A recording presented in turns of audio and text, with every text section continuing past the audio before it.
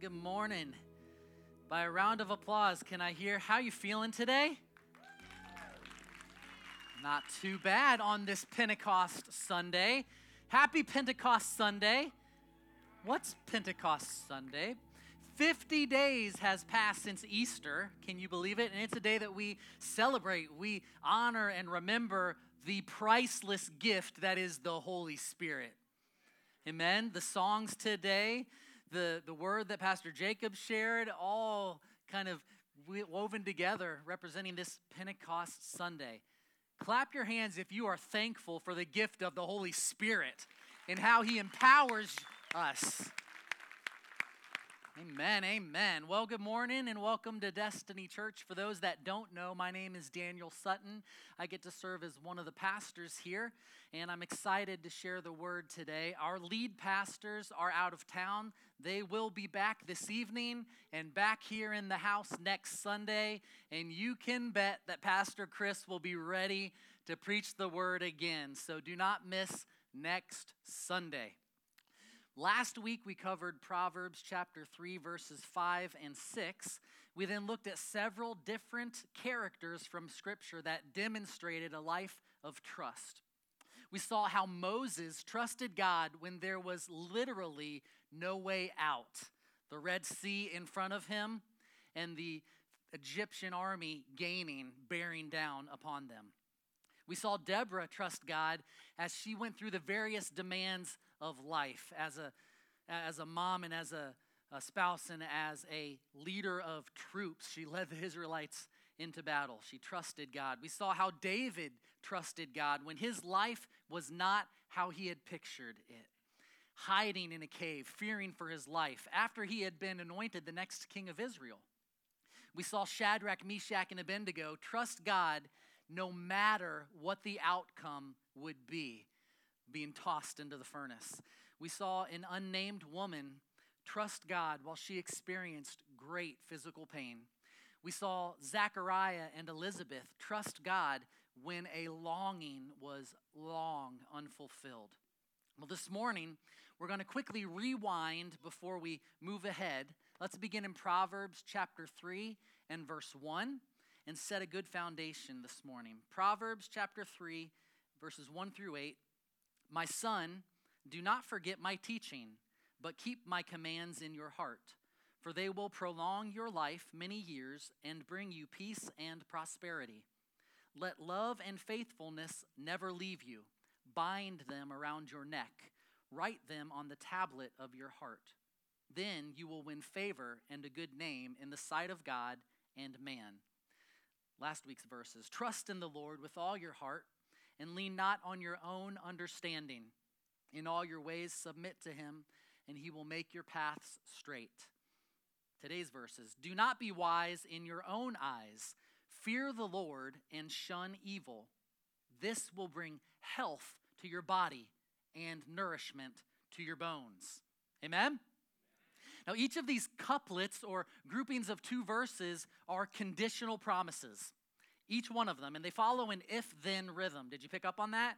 Verse 1, if. Verse 2, then. Verse 3, if. Verse 4, then. Last week we looked at 5 and 6, and so on. Well, remember, as we've seen in a couple places in Proverbs already, and starting with verse 1 of this chapter, this is written from a father to a son. Written from Solomon to Rehoboam. Now, I don't know if there are any snail mail aficionados in the place today, but I still get handwritten letters from my dad.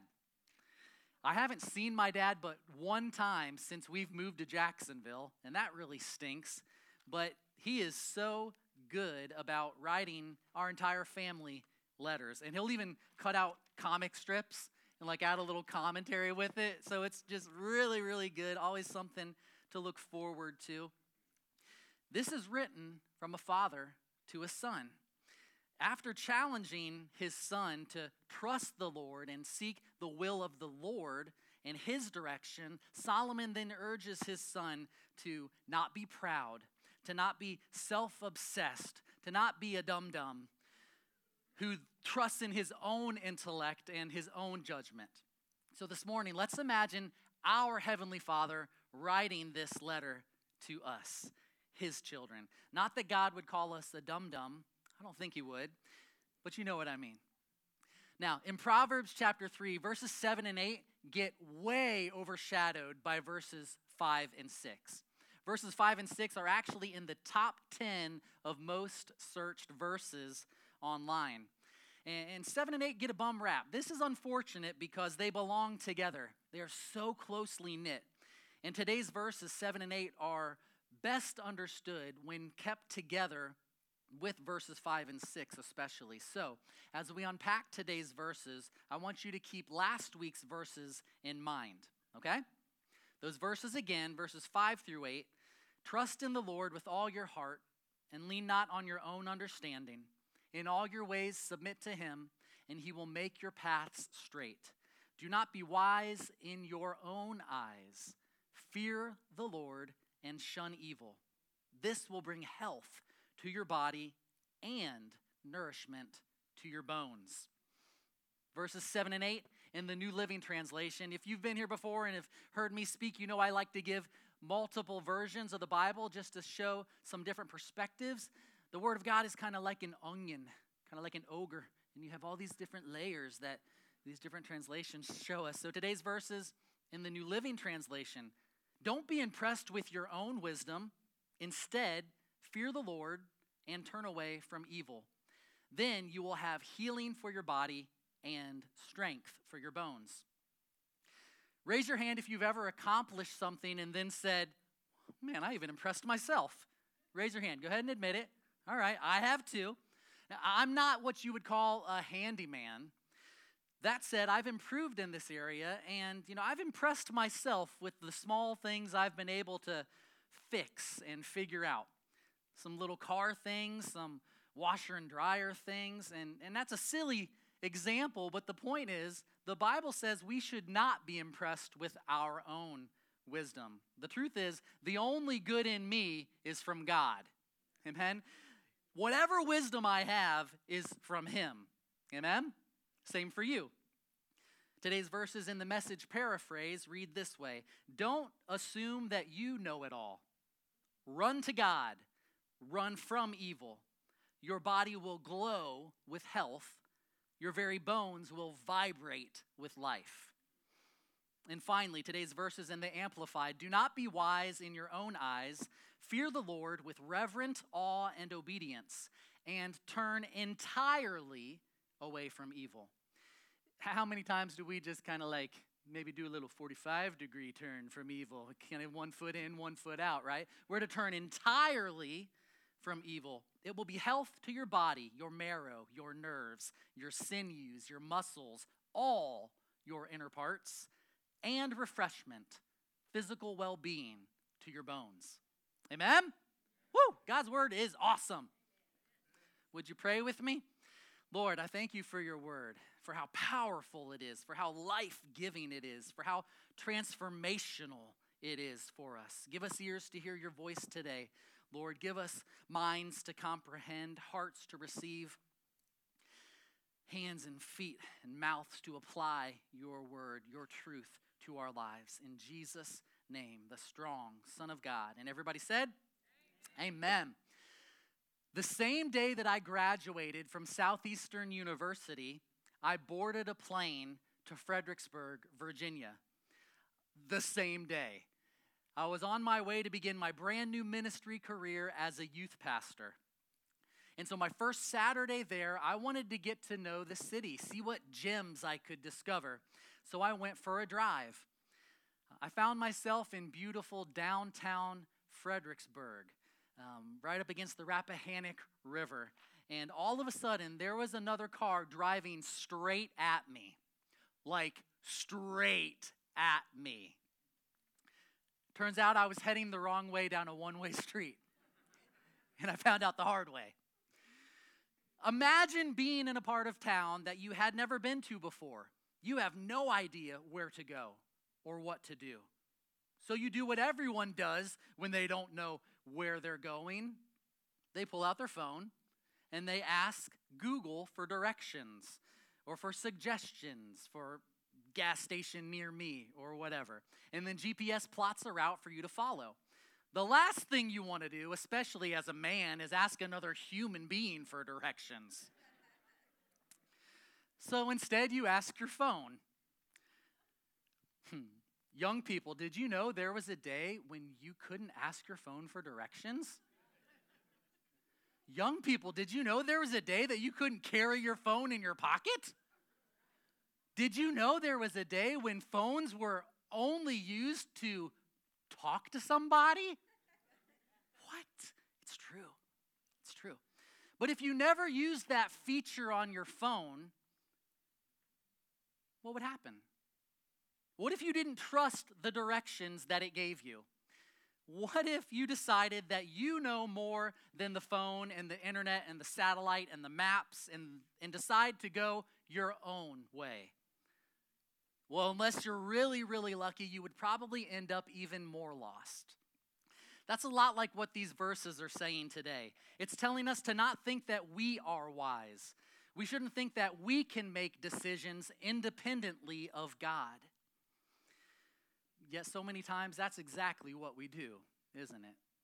We don't get God's help on our decision making. We don't include God in our lives and in our plans. We say, God, I got this one. Go take a break.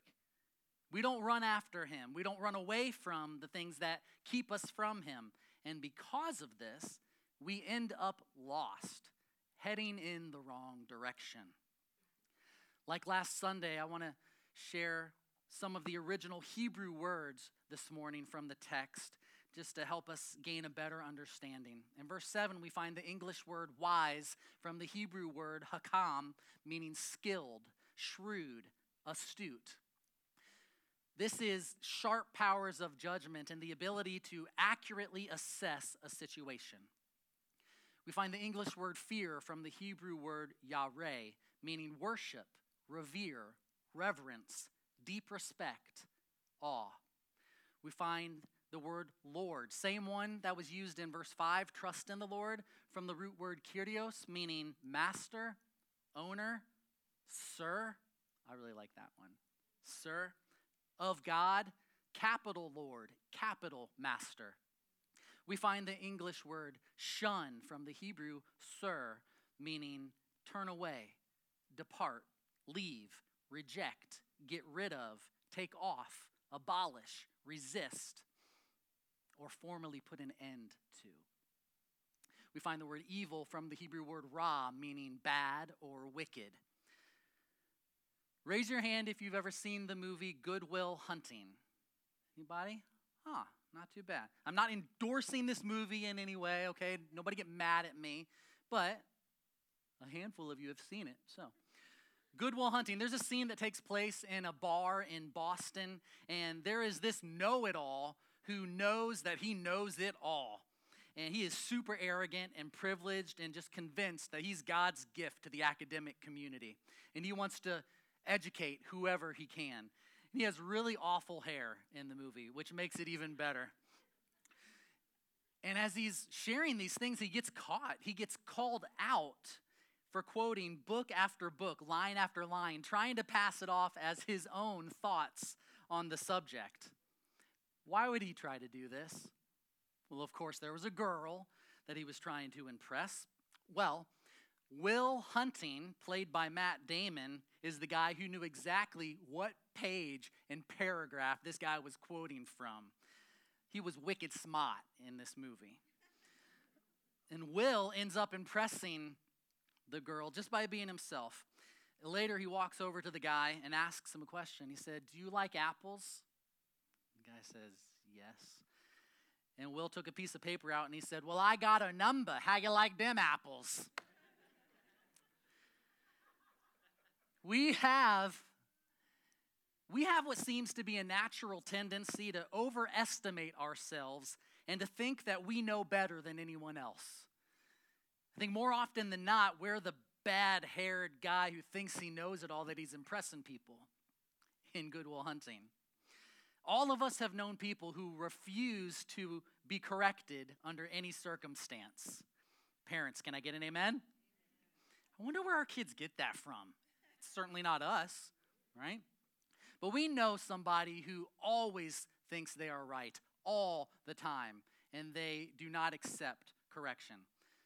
I think if we're honest, all of us at times have refused to be corrected as well. This demonstrates our inclination to exalt our own wisdom above the wisdom of others. An inclination that goes all the way back to the beginning, all the way back to creation. See, in Eden, in the garden, creation started to think that it was more wise than the Creator. Adam and Eve chose to eat the forbidden fruit because they chose to believe that they knew better than God, that it was more wise to do what they wanted to do than it was to obey the instruction of the Lord, not to eat of the tree of the knowledge of good and evil. So if sinless creatures, and up until then, Adam and Eve were sinless creatures, if they could give in to that temptation, how much more are we to not trust in ourselves? So Scripture warns us to not be wise in your own eyes, not to rely on your judgment, but to trust first and foremost in the Lord and in His Word, and then secondly, in the godly wisdom that we see evident in the lives of others that are serving the Lord faithfully. Another example of this is found in Proverbs chapter 13, verse 20. Whoever walks with the wise becomes wise, but the companion of fools will suffer harm. It is a good thing when we do not exalt our own wisdom, when we do not think of ourselves more highly than we ought. Write this down if you're taking note, or fill in the blank. Truly wise people are always open to correction. Truly wise people are always open to correction. I remember Pastor Chris preaching on staying fat, faithful, available, teachable. I think that last one, teachable, may be the hardest one for me. Because sometimes I think I'm more wise than I am. Probably just me. Matthew Henry, author of a huge 6-volume commentary on the entire Bible, said, quote, "There is not a greater enemy to the power of religion and the fear of God in the heart than conceitedness of our own wisdom." When we think we know better than the Lord, we've already fallen into sin, and it can only get worse from there. Now, no believer, no follower of Christ here in person or viewing online, in their right mind, thinks that they know better than the Lord. But our actions say otherwise. In order to not trust in ourselves above God, we must continually turn to the Word and confess our sin and our foolishness and seek to learn from Him and from others who are more wise than we are. You know, not long ago in the disciple-making series, we were talking about the relationships that we need in our lives, right? We all need people in our lives that are more wise than us to help bring us up higher. We need relationships with those in our lives that are on the same level as us to sharpen one another. And we all need someone that we are discipling, someone that is not yet as spiritually mature as we are, so that we can help them up. I think often the hardest one is finding someone else that you think you can learn from because you think you know it all. You know, what can that person teach me? I've thought that before, right? How dare you, Daniel? When we think we are wise, or when we're impressed by ourselves, we're leaning on our own understanding. That's exactly what verse 5 tells us not to do. When we are focused on ourselves, or even just distracted by ourselves, we're not able to acknowledge the Lord, as it says to do in verse 5 as well. So we really, really, really need to stop thinking that we have all the answers. This is pride. Now, pride can be a positive quality, right? If it's applied as like pleasure in your job that motivates you to do excellent in your job, then that is a positive kind of pride. More often than not, the pride that we deal with is a sinful one because it's rooted in conceit and ingratitude and independence from God. It's the pride that Solomon describes as, quote, a haughty spirit. The Lord does not like this kind of pride. In fact, he hates it. He still loves us when we have it. Aren't you thankful? But he hates the pride. Why does God hate the pride so much? Because he knows what it leads to, and he wants to protect us from what it leads to. Proverbs chapter 16, verse 18 says, pride goes before destruction, a haughty spirit before a fall. Romans 1:22 says, although they claimed to be wise, they became fools. So we need to deal with our pride. One of the ways that we can deal with our pride is to walk in humility. And one of the ways that we walk in humility, the best way to walk in humility is by living in fear. Living in fear? Hold on, time out. Doesn't 2 Timothy chapter 1 verse 7 say that God has not given us a spirit of fear, but of power, love, and self-discipline, or a sound mind? Amen? That's what God's word says. But there is a different kind of fear, a good kind of fear, the fear of the Lord. The fear that we defined by looking at the original Hebrew word. Fear, yareh, meaning worship, revere, reverence, deep respect, awe. This is a good kind of fear. Proverbs chapter 9, verse 10 describes this kind of fear. The fear of the Lord is the beginning or foundation of wisdom, and the knowledge of the Holy One is understanding. Proverbs gives us some other examples of this good kind of fear, and they actually sound pretty similar to what we'll find in verse 8. Proverbs chapter 10, verse 27. Fear of the Lord lengthens one's life, but the years of the wicked are cut short. Proverbs 19:23. The fear of the Lord leads to life. Then one rests content, untouched by trouble. The Bible actually uses fear over 300 times when referring to God. So how can we have fear? How can we fear God when his perfect love expels all fear, as we see in 1 John 4:18? Only because of Jesus and only through Jesus. Jesus Christ is the perfect example of fear and love working hand in hand. Did you know that fear and love can work hand in hand? Jesus warned us to fear God, and he had a holy, healthy fear of his Father while demonstrating his perfect love on the cross for us. He told us that we should hate evil at the same time giving mercy and grace to people who are living evil. Jesus understood that fearing God helps us keep from falling into sin. Fearing God actually shows our love for God. This is so important. And the fear of the Lord is directly connected to obedience to him. Godly fear helps us trust in the Lord and in his plans. Fearing the Lord helps us to see him as he really is.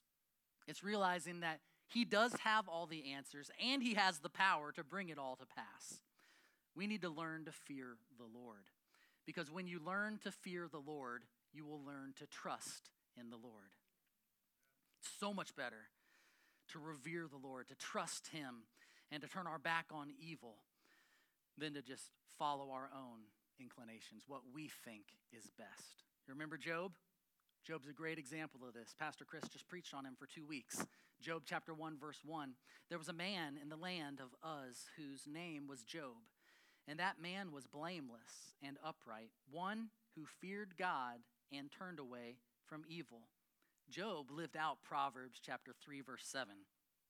Job did not understand why he was suffering so greatly, but he was convinced that the Lord knew what he was doing. He was convinced that the Lord was with him. Job feared the Lord so much that he refused to curse God, even though that's what his wife had suggested that he do. You know you fear the Lord if you are ignoring what your wife tells you to do. Amen? Am I right about it?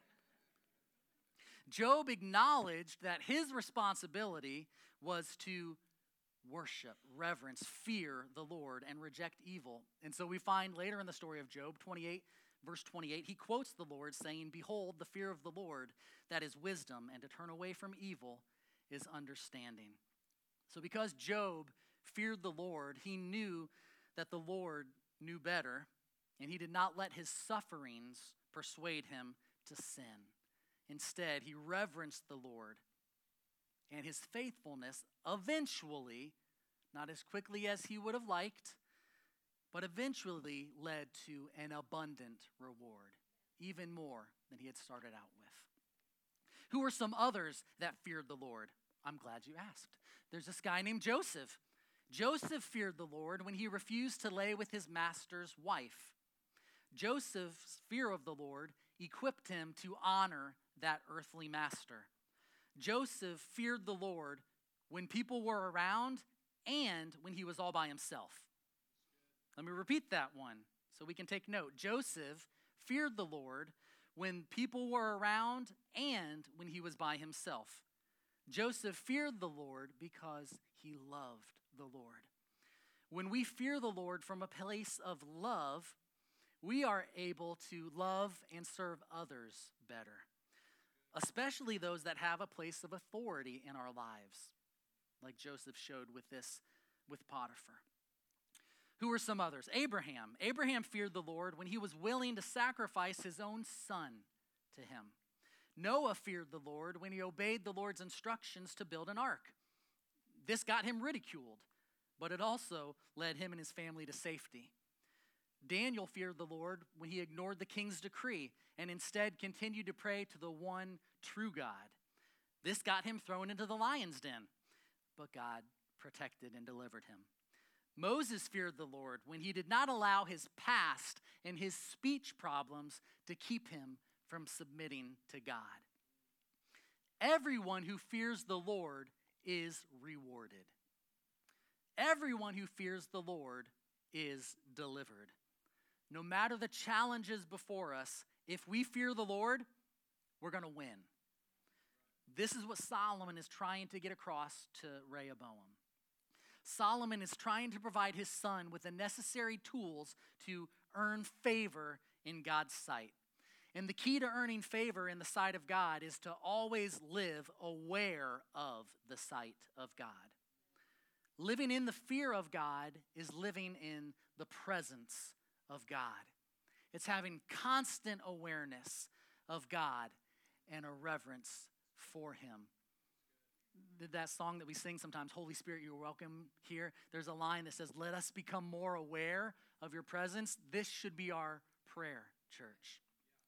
Living in the fear of God helps you to see yourself as God sees you. Living in the fear of God helps you see through the eyes of God. It's having respect for the way that he sees us, sees others, and sees situations. And this forces us to see ourselves differently than we naturally do see ourselves, because our heart is deceitful. The Bible says in Jeremiah 17:9 that the heart is deceitful, and because of this, we typically see ourselves in the wrong way. But by seeing ourselves how God sees us, we will have a truthful perspective of ourselves. Living without the fear of God allows what you see in the mirror or what you see in your mind to determine who you think you are. This is so dangerous because you are not who you see in the mirror. You are not who your mind says that you are. You are who God says that you are. See yourself as God sees you. Man, that's so hard, but it changes everything. There was a song that came out in 2011 by a Christian recording artist, Jason Gray, a song titled, Remind Me Who I Am. Let me share some of the lyrics with you. When I lose my way and I forget my name, remind me who I am. In the mirror, all I see is who I don't want to be. Remind me who I am. In the loneliest places, when I can't remember what grace is, tell me once again who I am to you, who I am to you.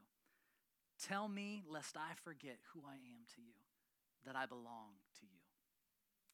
Child of God, son of God, daughter of God, see yourself how God sees you. We're to live in coram Deo, just like my tattoo, in the presence of God. Because if we're living in the sight of God, in the presence of God, in the fear of God, then we will be able to shun or reject evil. That's the next part of verse 7. Now, a similar word to shun from the Hebrew word sir is found in James chapter 4, verse 7. Submit yourselves then to God. Here's the word. Resist the devil, and he will flee from you. When we shun evil, evil flees. When we resist the devil flees.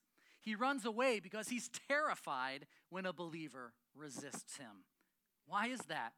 Because believers cannot resist in their own strength, but only in the power of the Holy Spirit. So when you shun evil and resist the devil, we're demonstrating the power of the Holy Spirit. And the enemy has to get away from that as fast as possible. On this Pentecost Sunday, aren't you thankful for how the Holy Spirit empowers you with the authority of Almighty God? The enemy is a coward. The enemy is a loser. And when we take a firm stand against him, it reminds him that he is defeated. Amen? So we resist the devil. We resist evil. Now, as Scripture often does, today's passage encourages us to trust in the Lord, and it encourages us to trust in the Lord by revealing what happens when we do trust in the Lord. In verse 8, we find healing for our flesh and refreshment to our bones. We find that turning from evil, as the Amplified says, entirely turning from evil leads to full restoration. So verse 7 shows us why it's wrong to think too highly of ourselves. It's sin. When we're wise in our own eyes, we're leaning on our own understanding. When we do not fear the Lord, we cannot submit to him. Verse 8 will now show us the benefit of thinking highly of God. We'll find that we can experience physical, mental, and emotional benefits as a result of our spiritual disciplines. Amen? I got one amen over there. Let's look at some of these key words in verse 8. We find the English word health from the Hebrew word refuth, meaning healing or to become sound. We find the word body from the Hebrew word shore, meaning self, matter, person, navel. We'll talk about that a little more later, but just a quick note. When the Bible talks about body, this is physical. This is your entire nervous system, but this is also your mind and your spirit. There's so much wrapped up in this one word, English word of body. We find the English word nourishment from the Hebrew word aman, meaning provide for, sustain, to feed, nurse or support, refreshment. We find the word bones from the Hebrew asem, meaning body, limb, blood, marrow, strength. There's so much goodness in this verse. Now raise your hand if you've ever heard the saying, what you feed grows and what you starve dies. Yeah, it's so true. Have you found that to be true? Input equals output. Amen? And one of the ways that we can nourish the good in our lives is by, as verse 7 says, fearing the Lord, staying away from evil. Because when you focus on the good, the bad gets overlooked. Right? Focus on the good, the bad gets overlooked. Whatever you magnify gets bigger in front of you. So verse 8 shows us what happens when we magnify verse 7 in our lives. Verse 8 is also a reference back to verse 2, speaking of prolonged peace. Prolonged life, peace and prosperity. And again, the activities that improve our health are not being wise in our own eyes, fearing God, turning away from evil. And then we get this rich truth in verse 8, which is so cool and maybe even a little surprising, right? It's like this isn't a medical journal, right? No, but the Bible is an everything journal. And actually, many modern medical professionals believe something similar to what we find in God's word here. Many just don't know that the truth originated in the Word of God, but we heard it there first. Amen? In a word, the benefits of walking in wisdom and the fear of God is that we walk in peace. Study after study has been done by the medical world that shouts out the health benefits of being at peace. Well, the peace that God gives is far more valuable than the temporary peace achieved by some in the world. And this morning I was reading about the peace of God and how when you become a believer, you are at peace with God, okay? When you are saved, you are at peace with God. That doesn't necessarily mean that you have the peace of God, okay? The peace of God only comes through trial and error, through pain, through growing pains, through experiences. And you learn to see that you can have the peace of God that the word says surpasses all understanding. So regardless of your circumstance, you can have the peace of God. This is the peace that Jesus offers. In John 14:27, Jesus said, I am leaving you with a gift, peace of mind and heart. And the peace I give is a gift the world cannot give. So don't be afraid. Don't be troubled. And God's peace is valuable both now and forever. Amen? If we choose not to be wise in our own eyes, we will know a peace that surpasses all understanding. It's a peace that will defend both our heart and mind in Christ Jesus. The world's peace only lasts as long as you've got what the world has to offer, the world's goods, or the good fortune, the luck to not experience troubles and trials. But that poses a very difficult problem because the world is filled with troubles and trials. But God's peace is strong no matter what, no matter your circumstance, because he tells us that all things are working together for our good, for those of us that are called, that love him and called according to his purpose. Amen? So that's peace. But sin, on the other hand, is devastating to our mental and physical well-being. David spoke of the year he was in sin with Bathsheba as, quote, when he groaned under the weight of his guilt and shame. He spoke of how his bones were drying up and his health failed due to the discipline that was upon him. We learn from God's law in the Old Testament an entire system of how to maintain good hygiene and good eating habits. There's so much teaching about how we should eat, how to keep clean from disease, sexual purity, and a lot of other instructions for healthy living. So what if, instead of following the latest diet trend or comparing ourselves to a famous fitness trainer, we just follow the Word of God? What if we applied the truth of the Word to our lives? I'm convinced we would experience more physical, mental, and emotional transformation as a result of consistent spiritual discipline and righteous living. God's wisdom always leads to good results when we choose to walk in it rather than in the stubbornness of our own hearts. Truly, we will enjoy healing in our bodies and refreshment in our bones when we read the Bible and do what it says, as we heard last Sunday. Now, as we prepare to close here shortly, I want to talk about the navel for a moment. Are we allowed to do that? It almost seems like a bad word. Like, what? Navel.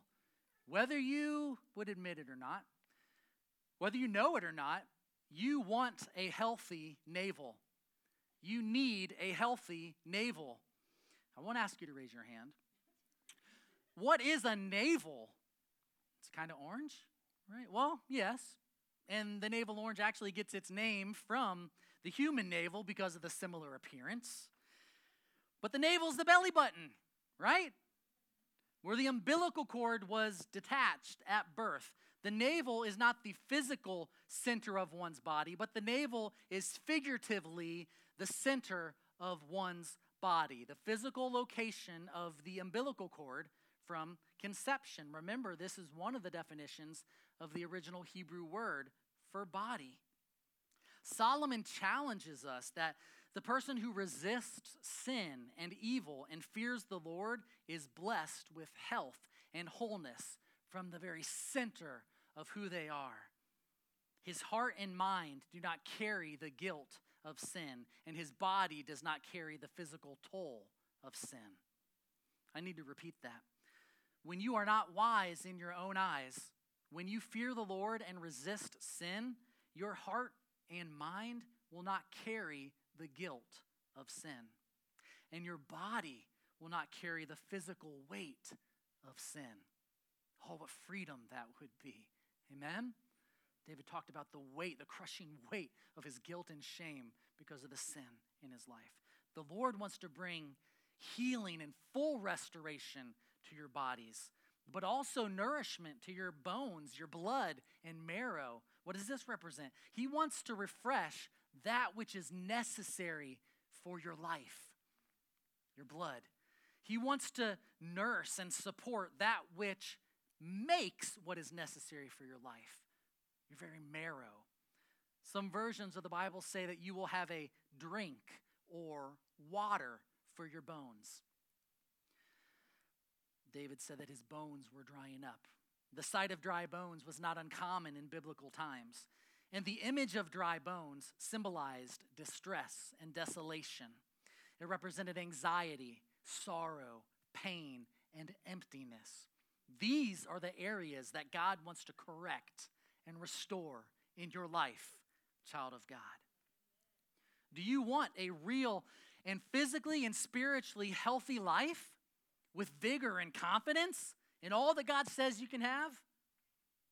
Then trust in the Lord with all your heart. Lean not on your own understanding. In all your ways submit to him, and he will make your paths straight. Do not be wise in your own eyes. Fear the Lord and shun evil. This will bring health to your body and nourishment to your bones. Maybe you can think of it this way. Medicine can add years to your life, but trusting God and living righteously in his sight will add life to your years. John chapter 10, verse 10, Jesus said, "The thief comes only to steal and kill and destroy, but I have come that they may have life and have it to the full."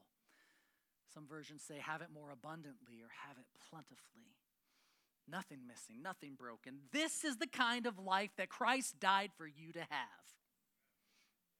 So have you placed your trust in the Lord? Are you leaning on him completely? If not, then I want to invite you to step into the healthiest lifestyle imaginable. Healthy for you now and healthy for you eternally, because it leads to eternity in heaven with Jesus.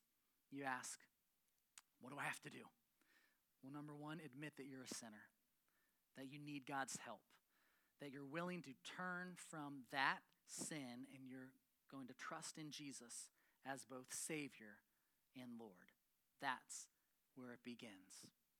Amen. Would you please stand? And close your eyes, remain in an attitude of worship. If you're here today and you have not trusted the Lord, if you've not put your future in his hands, you've not given him control, you've not acknowledged him as Savior and Lord, then I want to give you the opportunity to do that with heads bowed, with eyes closed, Christians quietly praying in agreement. If you're here today and you want to receive Jesus, then I invite you to raise your hand.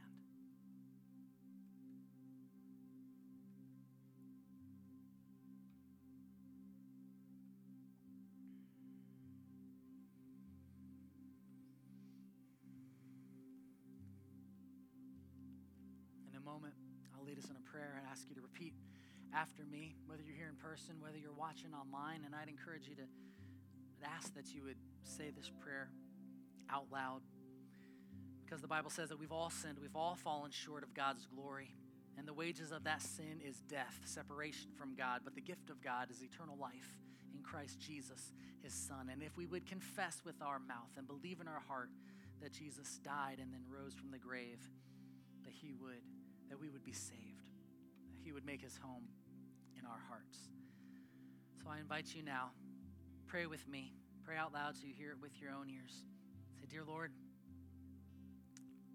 I admit that I'm a sinner. I need you. Today I turn from my sin and I turn to you.